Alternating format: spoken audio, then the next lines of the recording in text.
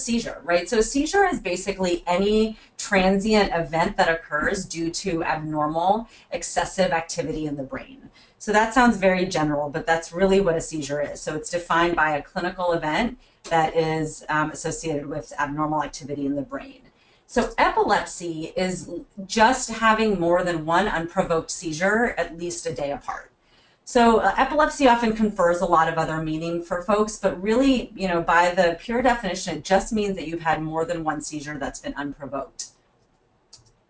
So we also talk a lot about prolonged seizures or status epilepticus, which you may have heard of. So status epilepticus is essentially any seizure that lasts more than 5 minutes, or having several seizures that occur in a row without a returning to consciousness in between the seizures. So any event that's particularly prolonged. And we worry about these events because when they're prolonged, children can have, or adults can have compromises in their breathing and other things. And so we have to be quite aggressive about treating those.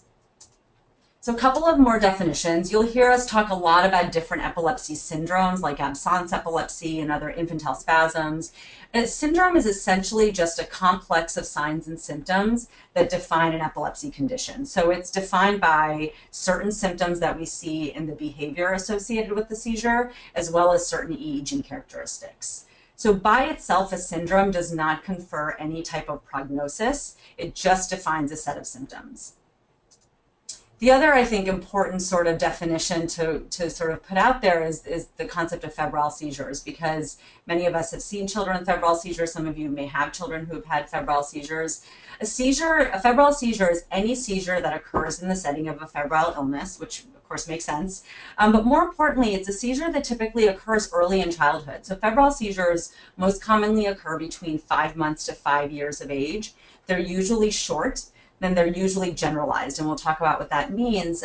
So anytime we see a child who has a fever and a seizure that's not fitting into this criteria, meaning they're much older or they have a much longer seizure, then we start, thinking about whether this could actually be a true epilepsy and not just a simple febrile seizure.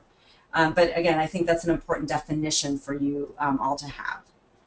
So just to put it in context before we talk about autism, what is the epidemiology of seizures or epilepsy in the broader population? So in the US and Europe, the incidence of first-time seizures is about 70 cases per 100,000 people per year. So that's less than 1%. Okay, and the incidence of epilepsy, and again, epilepsy is having had at least more than one unprovoked seizure, is about 50 per 100,000. So again, that's less than 1%. The incidence is kind of bimodal, meaning it's most common in very young infants as well as in older individuals. What you should know, though, is in children, the most common type of seizure is a febrile seizure.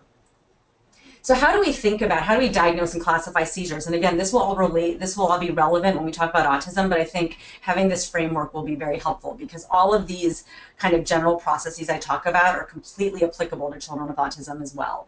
So we diagnose seizures based on two things. One is a description by parents or by observers of the actual event. What did it look like, right? And now with the advent of technology and smartphones, what's wonderful is that we can actually get videos of these. And I always encourage parents or caregivers to take videos of events that they're concerned about because it really speaks more than 1,000 words can to see the event itself.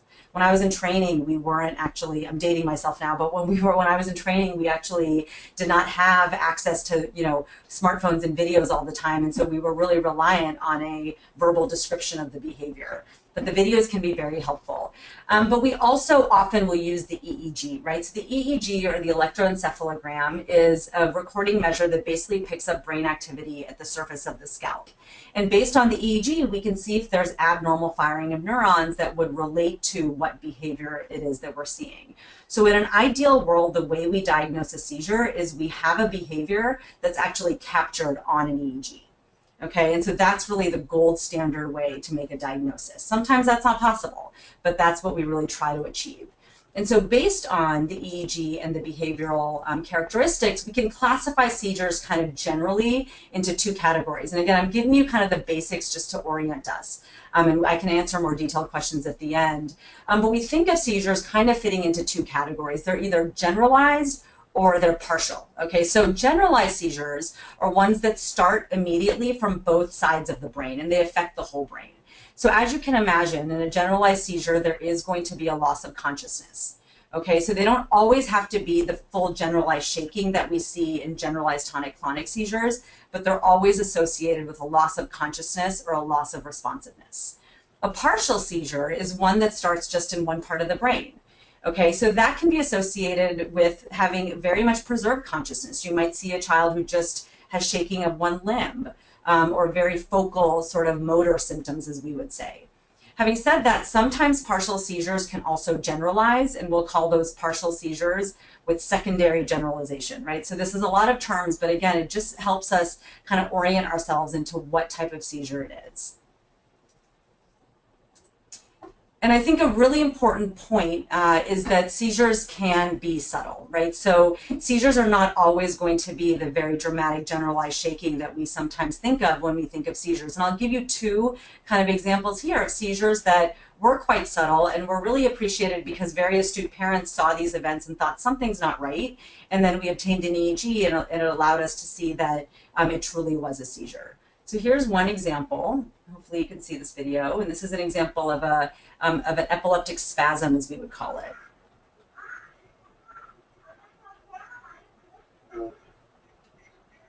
Right, so that's a really brief event. And what you notice is his eyes roll back. He has a jerking of both of his arms, but it lasted, not barely a second, right? So these can be very subtle. But that child's EEG did show that that was clearly a generalized seizure. Here's another example of a type of seizure that you may have heard of called absence seizures. These are staring spells, and these can be very hard to distinguish from kind of inattention. What's interesting about absence seizures or staring spells is that if certain provocations are given to the child, namely if they're asked to hyperventilate, we actually can induce the seizure. This isn't always the case, but often the case. So that can be a very helpful tool for us when we're trying to distinguish between a staring spell that's behavioral versus one that's a seizure. So this girl is hyperventilating. She's blowing on a pinwheel. And you'll see what happens as she's blowing. See, she immediately stops her behavior. And this is a generalized seizure. But do you see how brief that is, right? It's very subtle. And so we can often miss those things, even in the clinic, right? Or we can miss those things sort of in the home or in school. And so we often rely very much on parents' kind of gestalts about whether they think that there's some events that are concerning. And then again, we look at the video and we'll usually obtain an EEG to determine that. Okay, so before I get into the autism piece, I just want to quickly say that there's a whole host of anti-epileptics or medications we use if we do diagnose a seizure. And all I will say is that there's no one-size-fits-all approach with medications. And so what we actually do with medications is that we actually base it on what the EEG shows and what the behavior is. And we know that there's certain medications that are, for instance, very good for partial seizures, meaning seizures that just come from one part of the brain. There are other medicines that are much better for generalized seizures that really start, in all parts of the brain from the get-go. And then there are certain medications that are actually quite good for both kinds, right? And so the way we decide on medications is really based on thinking about the other medications a child might be on, the side effect profile, anything that we think will help us determine how best to balance the possible side effects with the benefit of the agent, okay, the medication. So again, there's no one right medication for every child. Okay, so I've given you that sort of really good, I think, hopefully background so that we can now talk about what we know about epilepsy in autism. Okay, so we talked about, remember, the epidemiology of epilepsy in the general population. Well, the epidemiology or the prevalence of epilepsy and autism is much higher than in the general population. So epilepsy has actually been appreciated as a comorbidity, if you will, of autism for many, many years, since the first descriptions of autism. And the prevalence is estimated to be about 15%. Okay, there's no one primary seizure type, for instance, generalized or partial, that is described with autism. So kids can have all sorts of different types of seizures. But what is important is what we found is that, in lots of very large cohort studies, what has been found is that the prevalence increases with age. And this is actually a really nice figure from a very large study that was done looking at 4 different large databases of patients with autism. And they basically looked at the rate of epilepsy. This was a cohort of about 5,800 participants with autism. They found that almost 300 in that cohort had epilepsy. And they looked at many things, but one of the things they looked at was the rate of epilepsy by age bands. And what they found, so this y-axis is the percent with epilepsy, what they found was that in adolescence, the prevalence definitely increased. And so it's something that we have to be aware of across a lifespan of a child. We used to think that really the peak was in early childhood, and I think this study and others have really shown that the prevalence increases with age. So what are the clinical features of children who have seizures with autism, right? Well, we know actually that there are other comorbidities, if you will, that are associated with in children who have both epilepsy and autism. So the rate of intellectual disability or cognitive impairment is more common. So in children with both autism and intellectual disability, the rate of epilepsy is actually double what it is in children with just autism. We also know that children with epilepsy and autism have often greater autism severity, more adaptive function difficulties, and more behavioral challenges. Okay, and we also actually have been appreciating that epilepsy is more common in girls with autism.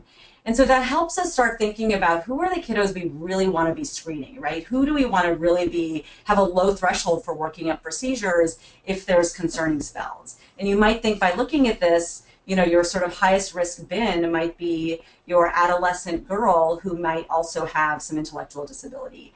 This is just a figure from a paper that actually just examined rates of epilepsy in a large cohort of kids with autism, and they binned them this time by IQ. And what they found was that in children who had IQs less than 40, the rate of epilepsy was almost 50%. Okay, so again, this is really important from the standpoint of management and us really being aware that it's not just the seizures we have to treat, we have to think about all these other symptoms as well. And I won't get into this in too much detail in the interest of time, but I think the question always comes up, well, why is there such a strong association between autism and epilepsy, right? And I bring this up because it does help us think a little bit about monitoring. And I'll explain it this way. So one of the there's two main hypotheses, right? So one is that there's a common genetic or some biological cause, likely genetic, say in a subset of kids, right? And that cause, be it a genetic mutation, is leading to aberrant brain development or function. Oftentimes, we think that we know that some of these genes that are associated with autism affect things like the balance of excitation and inhibition in the brain, right? So those basic processes caused by this genetic variant might predispose actually very early on to seizures, right? Or just abnormal brain activity, which then might further predispose the child to developmental delay and maybe autism, right? So that's kind of one hypothesis. The other one is that this common cause causes both. Right? So both seizures and autism or intellectual disability are both the sequelae of this underlying genetic cause. And you might imagine the answer is that it's not just simply one or the other. It's probably a combination of both. And it depends in large part on what that genetic cause is. But what we are appreciating is that children who have identified genetic variants that are causative for their autism or are strongly associated with their autism, things like tuberous sclerosis or Fragile X, in those kids, epilepsy is more common. And that's actually really helped us think about monitoring those particular individuals more closely. And I'll give you one quick example of this that's really emerged over the last few years. So one of the most common copy number variants associated with autism is Dup15q syndrome or duplications on chromosome 15. This is just a very busy figure showing the actual region that's duplicated and the genes involved, which is not really relevant for this. But what the Dup15q community has done is developed a very large patient alliance. There's about 1,000 kids now in the registry. And they're all just adorable kids and amazing families. But what was started to be appreciated by families is that many of their children who had this genetic variant also had seizures. And so with this registry, a large group of folks were able to go back and look at the data and ask the question, are there specific seizure types in these kids? What is the prevalence of epilepsy in this group of children with this one genetic variant? And what was found was that 63% of these children in the registry had seizures. But it was a whole mix of different kinds, generalized tonic-clonic spasms, absence seizures, so a whole different host of types of seizures. And now there are studies being done to start examining what are medications that might work better for these children, right? So that really is a good example of how a genetic diagnosis can help us really think about monitoring these kids, right? And even hopefully thinking about more targeted treatments.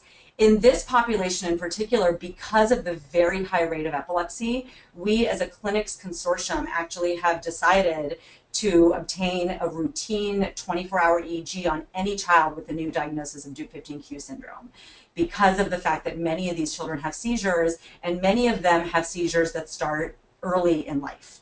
Okay, so again, that's an example of where genetic testing has really guided our direct monitoring of these children. Okay, so in the last few minutes, I just want to talk about another really important issue, and then we'll talk at the end about kind of what are our recommendations for working up children with autism who might have epilepsy. There's a lot of questions I get asked by patients about the issue of just abnormal EEGs in autism, right? And there's quite a bit of a literature on this, but what we know is that up to 50% of children with autism who don't have seizures have some sort of abnormality on their EEG. So what might that abnormality be? It might be spikes, which suggests some irritability. It might be some slowing. And we only know that they're abnormal, which I don't love to use that term, but that they're atypical because we can compare those to EEGs of children who don't have autism, right? And so the question always comes up, well, what do those abnormalities mean if there are no seizures? So it used to be felt that these abnormalities, such as these spikes, actually could be related to regression. Okay, and particularly related to an autistic regression. And what we have been finding really, by doing sort of careful studies in this area, and when I say we, I mean sort of the field, is that regression that has been appreciated in a subset of children with autism is not the same as the kind of regression we see in children with epilepsy.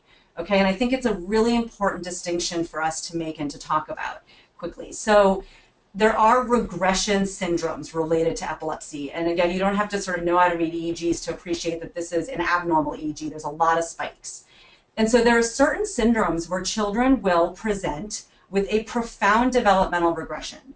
And when we actually obtain an overnight EEG, we'll see this kind of spike activity throughout their sleep.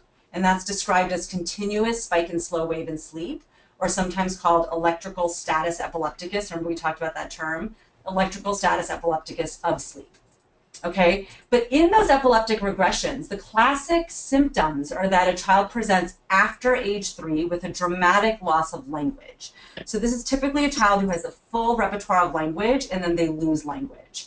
Okay, and in those kids, as I said, the EEG has this particular pattern, and treating them with high-dose anti-epileptics can actually really improve not only their EEG, but also reverse some of the language loss that they have. This is very different than the classic kind of autistic regression that, again, we have that has been described and that we all have, seen in our patients. Again, this is not a very common phenomenon, but when we see it, it is quite, notable. And that is, the autistic regression is seen in younger kids, right? So it's around 18 to 24 months. And it's associated with really more of a subtle loss of language. It's not a child who has a full repertoire of words and then loses them. Right? And actually the regression that we see is not just in a little bit of language, it's also a regression in social communication and in the presence of repetitive behavior. So it's truly, an emergence of autism symptoms. And in these kids, their EEG actually often can be normal. They may have some spikes, but they can be normal. Okay, so I really think that distinction is important because I get asked a lot of questions about whether a child should, should undergo a routine EEG or an overnight in the setting of what seems like an autistic regression. Okay, so in that setting, I'll end with a couple more slides and then I'm done. The question is really this, right? Should every child with autism get an EEG? And the answer is no. So who should, right? So I will say that the American Academy of Neurology and the American Academy of Pediatrics guidelines do not recommend a routine EEG for children with autism. What they recommend is that if we're going to get an EEG, we should get a sleep-deprived or ideally overnight EEG. And it's in children who have evidence of clinical seizures or any spells concerning for seizures, in a child with language regression, right, as we just talked about, or in situations where there's a high index of suspicion that epilepsy could be present, such as a specific genetic syndrome. Again, with the medications, there's no one-size-fits-all approach in children with autism in particular. I will say that we do find that side effects can be more prominent in children with neurodevelopmental disabilities, so we tend to be much more ginger about the titration of our medications. But we are moving towards a place where we hope that our identification of these risk genes will help us think about targeted treatments, again, that really target the actual genetic variant, right, that could also improve seizures. And that's already been started to be studied in syndromes like Fragile X, the MECP2 related disorders, tuberous sclerosis, and hopefully soon Dup15q syndrome as well. So I will end with my last slide, which is a question I also get asked sometimes, which is when should you see a neurologist, right? So does every child with autism need to be referred to a neurologist? And while I and my colleagues love seeing children with autism and their families, the answer is you don't all need to come to a neurologist. Here are the times that you should come to see a neurologist or think about referring a child. One is if there is a developmental regression. Secondly is if there are seizures, of course, or episodes concerning for seizures. And in that setting, again, videos help us so much. If there are other comorbidities, things like significant motor problems or even sleep problems are areas that we can really help manage. But anytime there's a clinical concern about an abnormal neurologic examination, or again, a known genetic syndrome associated with autism where there may be a higher risk for certain neurological comorbidities. And so I will actually end with that. Again, at the end, I will be happy to take questions.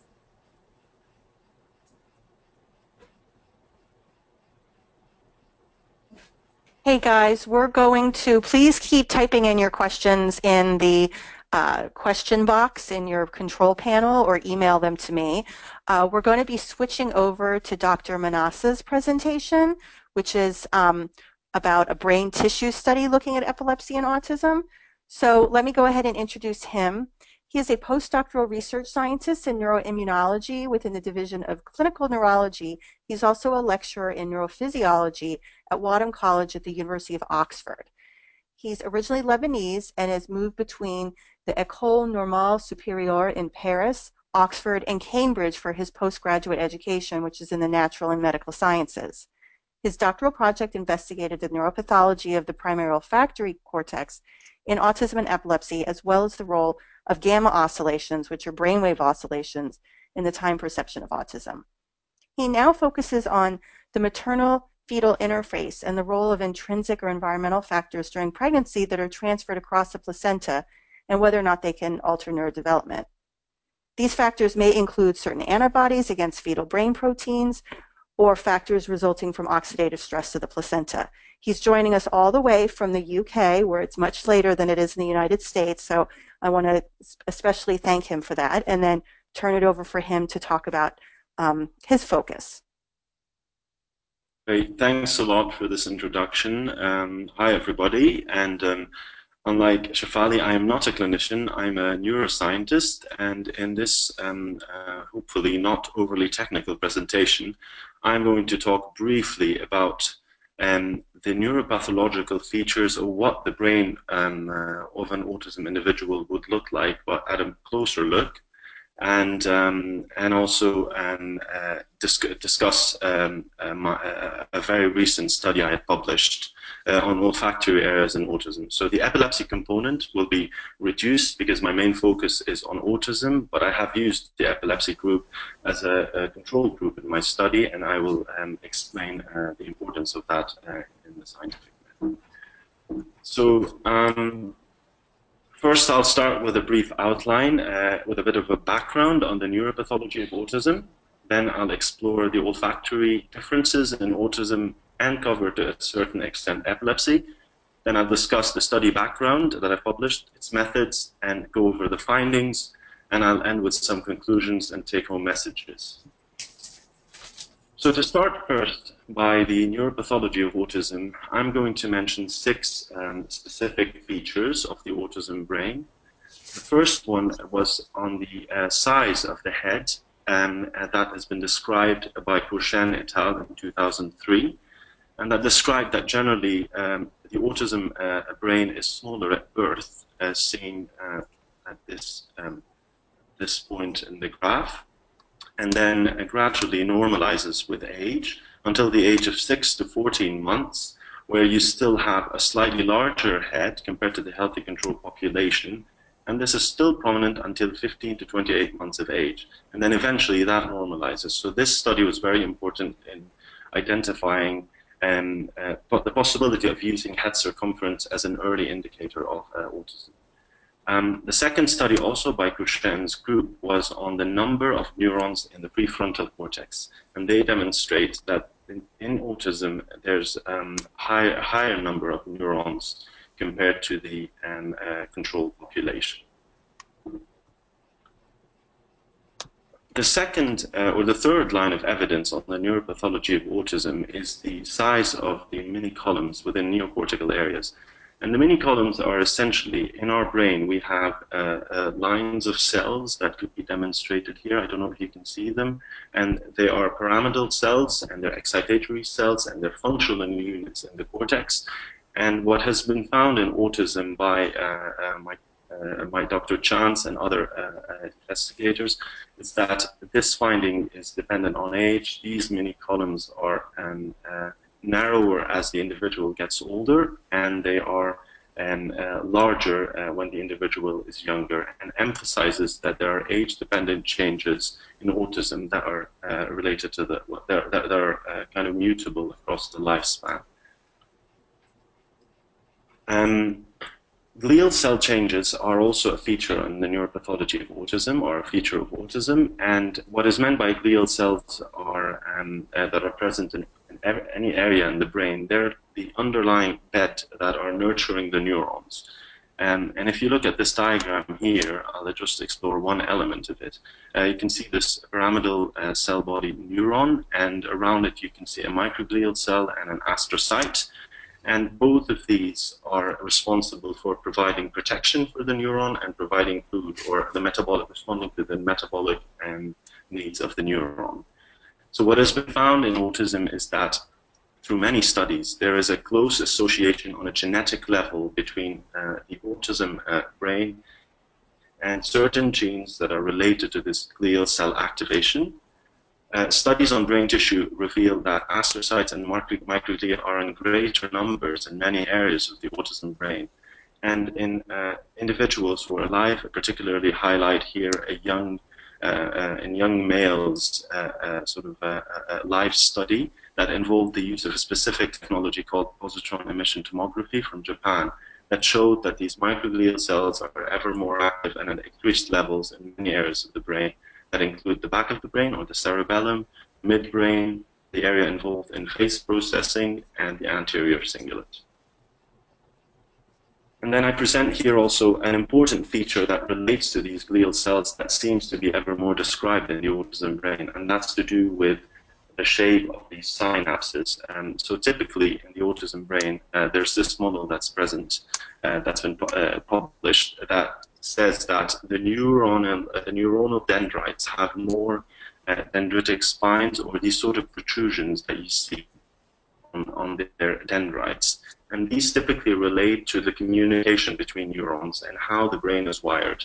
And these are called spines. So what has been found in autism is that typically individuals have more of these spines, which could relate to this excitation inhibition imbalance that has been described in the literature.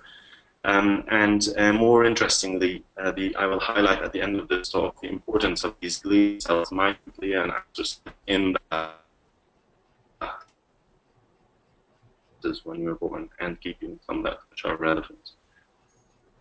So now I move on to the background to my study, which was on olfactory cortex and autism, and then talk about the olfactory atypics or differences that are seen in autism individuals, and discuss very briefly those that are explored or have been looked at in epilepsy. So in autism, or in general in the olfactory literature, we speak of three domains: the olfactory identification domain, olfactory threshold, and olfactory discrimination. So identification means that you verbally need to recognize the object from which the odor arises. Threshold means that the sensitivity to the presented odor is different or is the same. Olfactory discrimination suggests that there are two odors, and then we need to discriminate between these two odors. And what has been published has been reports on individuals with Asperger's as 1986 that seemed to experience extremely strong and unpleasant odors. So following on from that study, there were multiple traits. It is the domain of olfactory identification that seems to be more consistently affected, and that's a decrease in autism individuals compared to the health controls. Now, this is also counter a recent study by Gauchin et al. In 2013 demonstrate that in fact it's only in typical autism that this domain is affected, possibly due to the inability of the individuals to verbally recognize. Found that it's not the case in Asperger's syndrome, so loss of food would fall in that category. Now, covering the olfactory auras in temporal lobe epilepsy, the descriptions date back to the 1890s to Professor John Jackson, who's the father of modern English neurology, and he describes in a specific type of epilepsy called temporal lobe epilepsy that essentially individuals experience olfactory auras, and that's been consistently reported since then. Now, where these olfactory auras seem to emanate from is this area of olfactory cortex called the piriform. Animal models demonstrate that this area is pathogenic, meaning that likely to, if injured, likely to be sensitive to seizures. And in a human study on focal epilepsy, it's been demonstrated that it is also this area that's quite active in epilepsy. So in terms of pathology, it's the loss of neurons in that piriform cortex that has been seen in 3 patients with status epilepticus. So if you look at this figure here, so the piriform cortex has 3 layers, so that's one. I hope you appreciate the differences. This is a second layer of cells, and that's a third layer. Right, in B, that in this layer 2 here, these cells have disappeared. So that's a control patient, and that's an epilepsy patient. Just to tell you that essentially when we have injury to this olfactory cortex, we do lose the cells, and there is no doubt at all that this could have impact on olfactory sensation. Now, delving into my study with Dr. Chance and Caroline Sloan, so the background to the study was that olfactory studies in autism have shown decreased olfactory identification. This olfactory identification is processed in the piriform cortex, and the piriform cortex is an epileptic structure. So for that, I remind you first of the anatomical orientations before I show you how we sampled this tissue. Axial is this plane here, coronal is this plane here, and sagittal is when you're is this plane. So to start first by the anatomy of primary olfactory areas, the piriform cortex in this coronal plane here has 2 arms, a frontal arm and a temporal arm, relating to the presence in the frontal lobe and the temporal lobe. It gets, in this ventral view of the brain, it gets input from the olfactory bulb all the way to its anterior arm and then posterior arm, and also gets some input from areas that are involved in memory, like the hippocampus, the amygdala, and the entorhinal cortex. And if you look more closely at the types of cells that are present, I hope you appreciate the morphology of these cells. So in the top layer here, which is layer 1, and you can see these different cell types with their cell bodies here, and these tend to be inhibitory cells. And these layers 2 and 3 will contain the more excitatory cells in the piriform cortex. And also some of these cells in the deeper layers will also be inhibitory cells. So in our study, the cases that were selected were 11 cases with autism, 11 cases with epilepsy, 6 cases with autism and epilepsy together, and 11 cases that are controls. And that the reason for this selection is that I wanted to understand whether there's an effect of epilepsy alone on autism, I wanted to understand whether there's whether the epilepsy component in autism is important. So in other words, whether the individuals with autism and epilepsy are very different to the epilepsy. Okay, so the age between these individuals was matched roughly for the mean, which was 30, 36.45, 25.67, and 34.18. Now, what does the piriform cortex look like under the microscope? So This is a section, so you can see layer 1 here, so I try to delineate the areas here. This is layer 2, which also relates to this part here, and this is layer 3, which is a larger area with much more sparser cells. And to do a proper anatomical study on this, on the very limited tissue, one needs to sample from the front to the back, which means that the structure needs to be mapped in 3 dimensions. And this is what we do here. We first start at the front of the brain, which demonstrates that there's this arm, which is the frontal arm that's visible, of this olfactory cortex. And then you typically get this pear-shaped second layer of the piriform. And then you keep going towards the back of the brain until you have a disappearance of the structure. And these are important because we want to find out what are the numbers of cells in the structure, how does the epilepsy affect them, is it something that's related to the autism alone or not. So it's very important to do that sort of rigorous analysis. And then what we do next is to morphologically characterize specific cell types, typically neurons, which is what you see here. Very large cell, and around it you see a certain type of glial cell called an oligodendrocyte. This is also another neuron, and then you can see also glial cells that include astrocytes, which are these two. Okay, and then we quantify all of these in different layers of the cortex, and then what we found in our study was that it is the glial cell number that was higher in autism compared to epilepsy and controls. And I hope you can appreciate here the difference. So this is the mean here, and it's at a higher level, the density of these glial cells compared to the means of the epilepsy and the controls, suggesting that there is something to do with these glial cells that's to do with autism alone, okay, as opposed to that, to the epilepsy. Now, when we looked at the neurons, maybe it's not very surprising that we did not find any differences between the neurons or neuron densities between groups. And that potentially has to do, because these glial cells seem to be ever more important in the pruning of these synapses. It seems that it's not the neuronal loss itself that might be affected, but actually the synaptic wiring, because these glial cells eat out the synapses and eliminate them in a pathological situation. And in that respect, it is totally predictable, or could be predictable or justifiable, that the neuronal differences aren't that dramatic, but it's the synaptic connections that are. And then what we also found was that there was an effective age, which meant that in the control population you had a slightly stronger correlation with age, which meant that the older we got, the glial cells we got, and in autism it was the other way around. The younger the individuals were, the more the glial, the less, essentially the more the glial cells were, and the less they became as the individual aged. And then just to briefly gloss over this, we saw also other signs of pathology in the olfactory cortex, and that involved the presence of these aggregates that are known as corpora amylacia that relate to astrocytes, and they were very much present. I hope you can appreciate here, it's these little dots that are present in higher numbers in autism around layer 1 of the piriform compared to the controls, and that is also a significant difference compared to the epilepsy group. Histochemical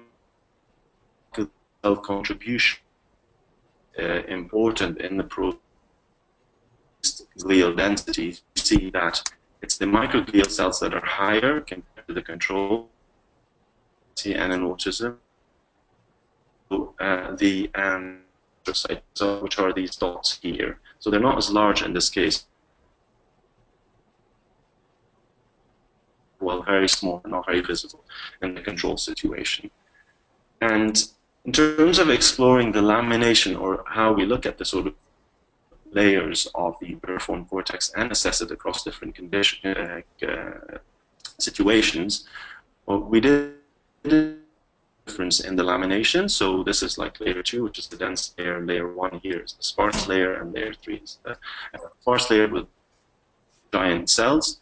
We saw in some cases the presence of these large cells that are known as balloon cells that you typically encounter in certain conditions of epilepsy, highlighting the fact that it is possible that there's a contribution here from the epilepsy and not so much from the autism. And the next question we asked, and then I'm finishing here, is that does the pathology extend to a neighboring region, which is the medial region from the piriform cortex called the olfactory tubercle. And essentially, we did not see the same changes that we observed in the piriform, suggesting that it could be something that's very specific to that area for whatever reason. And finally, what we also saw was that the hippocampal changes that we found in the epilepsy group were not seen in the autism. So something is really interesting here and is going on. So what are the take-home messages from all of this? Olfactory cortex changes, it's a new area of research and not very much is known about this. And therefore more work will be needed to elucidate the relevance of these changes to autism. What is interesting and important in that study is that the olfactory cortex changes, they seem to be more relevant to the autism group and not so much in the epilepsy group. More glial cells would be a feature of the autism brain, and that's been described in the literature, as I covered earlier. But what we don't know is that the contribution of each type to pathology, so we need to dissect what they are and then determine how each contributes to pathology, whether they are a sign of pathology per se or ongoing neuroinflammation, and whether they do reflect a disrupted wiring during development of the brain and are contributing to this miswiring, which is a very sort of falls within the category of the pruning hypothesis.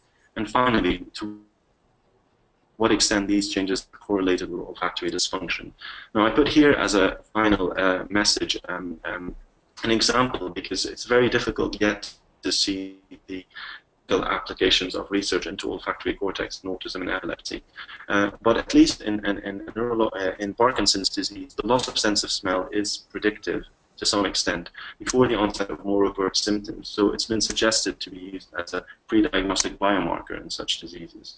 So whether this would be relevant to autism at all, it's for time to tell and for more research to elucidate the functions of this new area and relating it to olfactory function. So with that, I would like to acknowledge many individuals, including Dr. Chance and the Neuroanatomy and Cognition Lab, Professor Angela Vincent, and the list that you can see here. And thank you very much for your attention. Thank you, Dr. Manassa. We do have some questions, but I'm going to go ahead and take some liberties and to ask my own, and I'm sorry if this is a repeat. But given the results of the glia in people with autism on glia cells, what is the normal function of these glia, and how do they contribute possibly to the co-occurrence of autism and epilepsy? Yeah. Yes, so glial cells are extremely fundamental. They're the underlying cells that are non-excitable present in the brain, and they are much more in number comparing them to the neurons that are the excitable cells. So their main function is to, one, buffer the extracellular environment to provide a buffered medium for these neurons, to provide the metabolic or come to the metabolic needs of these neurons, but also in the case of an injury or an insult, in the sense that if there's an infection or other, these glial cells respond very well, and what they tend to do is isolate the area of the lesion or the area of the of the infection to try and keep the neurons safe. So typically that's what they do. Now, how this is relevant to autism is that it's not entirely clear whether more glia necessarily suggests more pathology, because they're just higher in number. And that only relates to something that I've been recently interested in, which is the synaptic pruning that is that these glia are involved in, which is possible. Now, we don't know what they're responding to at the start, but we know that this response is sustained over time, and it could be that they are taking away from normal synapses in autism, or they're not active enough to take away synapses in autism. So there are flip sides of that. So I hope I answered your question. Yes, you did. Yes, you did. It's almost like, is too few not enough? Is it better to have too few or too many? And I don't think that we know that yet. Yeah, absolutely. Yeah.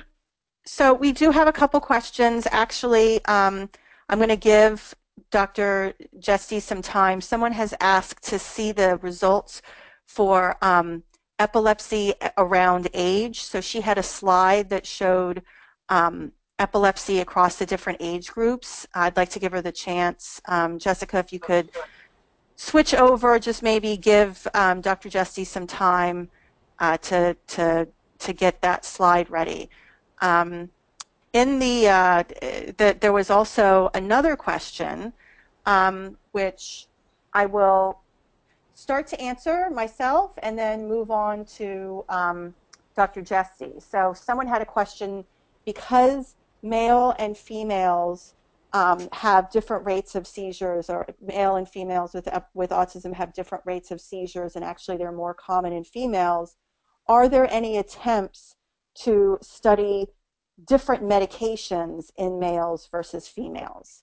And while she's getting her slide ready, I would like to say that I think there's not nearly enough known about females with epilepsy. So actually, to my knowledge, there hasn't been enough studies in males compared to females, because we know most of the clinical studies occur in males to begin with, or a preponderance of males. But I'm happy to say that that is changing. And I'll let her comment on that. And I think I did see the slide that she was referring to. Sorry, yes. Can you hear me? Okay. I can hear you. Oh, good, okay. Yeah, those are all excellent questions. So here's the slide. And again, this was a cohort. It's across 4 different. This is the Autism Consortium, Simon Simplex, Agree. It's 5,815 individuals with autism, and 289 had epilepsy diagnosed. And again, these are the age bands. So this is just one study that shows that. And again, I'm happy to share these slides afterwards. But just to bring up the issue of girls, it's an excellent question. I know ASF has been doing quite a bit of work and is very interested in the issue of girls and autism. I'm lucky to be a part of. Dr. Kevin Pelfrey is the PI of a very large autism center of excellence. It's actually a network study, meaning it's multiple sites, and it's really a study that is asking the question about what are the sort of biological and behavioral differences in autism in girls compared to boys. And so it's a study that the first round of that study is nearing the end, and it focused on girls ages, I think, 8 to 12, 8 to 13. And the next study that we're proposing is actually to keep following these girls into adolescence and adulthood. Because one of the things I think that is of great interest is, why is it that these girls are at higher risk for epilepsy? Are there any biomarkers electrophysiologically that can help us predict that?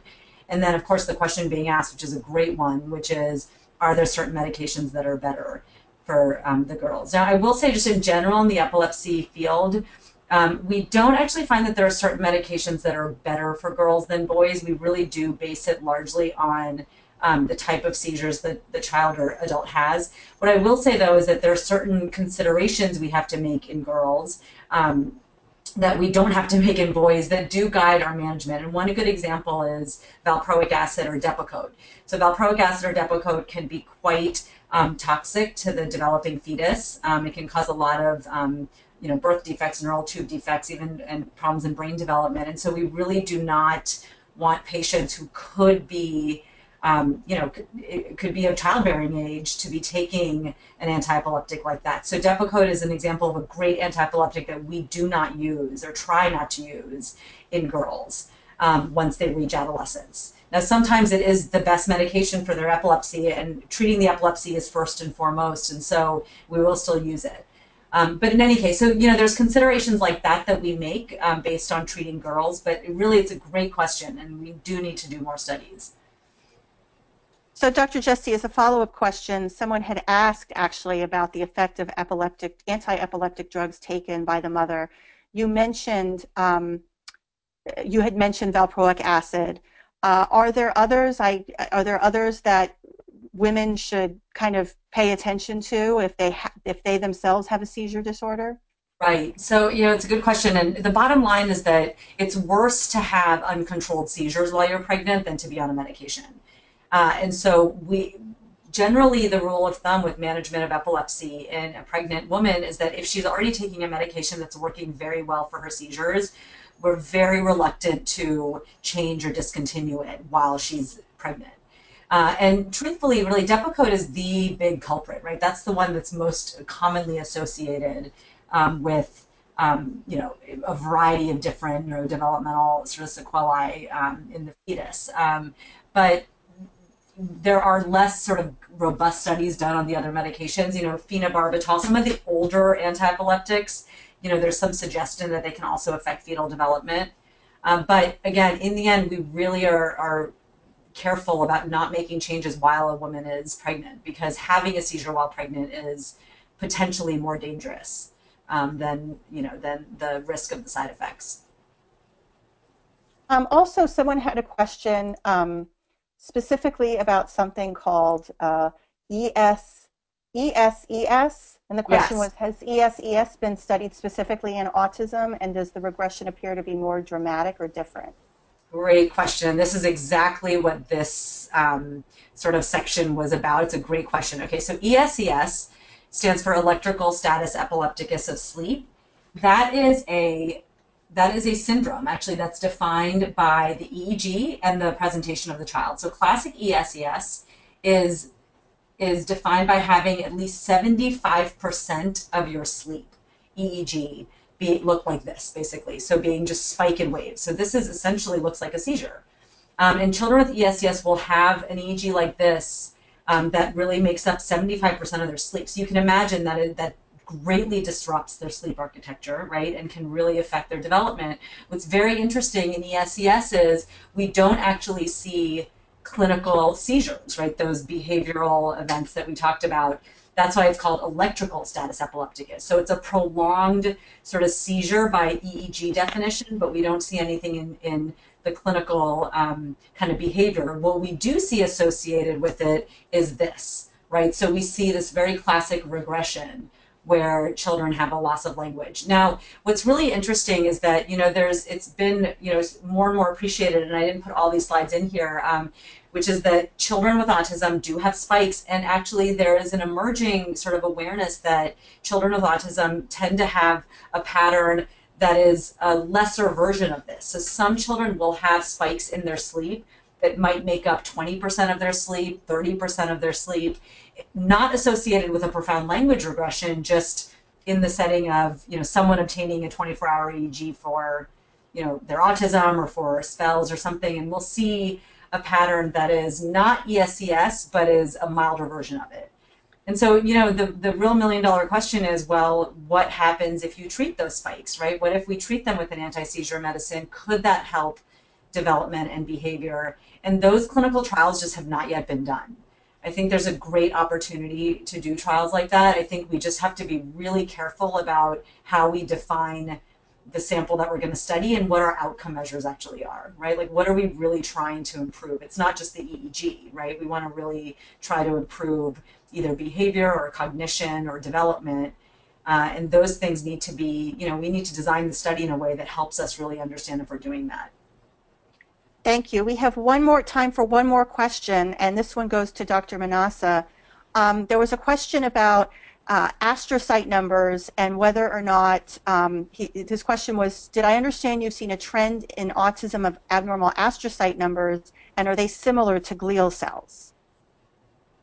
Yes, so astrocytes are part of these glial cell populations. So to name a few, you have the astrocytes and the microglial cells. So typically in a first line of defense in the immune system, sort of in the brain. So the microglial cells will be the first to react, and then they release certain substances or molecules that attract the astrocytes that amplify the response and try to isolate the lesion. And you have other types of glial cells like oligodendrocytes who do the myelin, essentially. So, so there are quite a few. So when we say glial cell numbers, we generally mean all of these: astrocytes, microglia, and oligodendrocytes. Now, the trend that we see, given the association with the corpora amylaceae, and the astrocytes, would have a strong argument that it is the astrocyte number that was increased. That's right. But we haven't quantified each individual group. Well, we haven't done them separately, so it was a combined number of glial cells. So yeah, that's a good question. So that's kind of because you cannot do stereological or high quantification of numbers of these cells with the the tissue that's available. So the advantage of the method that we used was that you could see all these different types based on morphology with its mutation and characterize, and you need more tissue and more to be able to just do more numbers essentially. Okay. Thank you. Thank you. We actually, we don't have time for any more questions. A couple people have put questions in the question box that affect or have specific questions about their own child. So I tried to get back to them and ask them to send their email address, and I'm not sure if my messages are going through to them. So if we didn't get to your question and you have a specific question about your child, please send me your email address. Send me an email. So it's ahalliday@autismsciencefoundation.org, and I will put you in touch with the appropriate person to maybe get those questions answered. I really want to thank everybody who joined today. There were over 86 people on at one time, which is fantastic, and it really shows how important this issue is. So keep an eye out. On December 13th, we'll be having another webinar, and of course, we'll be having them next year too. If you have any ideas or any things that you think are appropriate for the Autism BrainNet webinar series, send me an email. And thank you so much to Dr. Jesse, and really thank you to Dr. Manassa, who it's almost past its dinner time in the UK. So thank you so much. Thanks a Thank lot. you, everyone, for listening.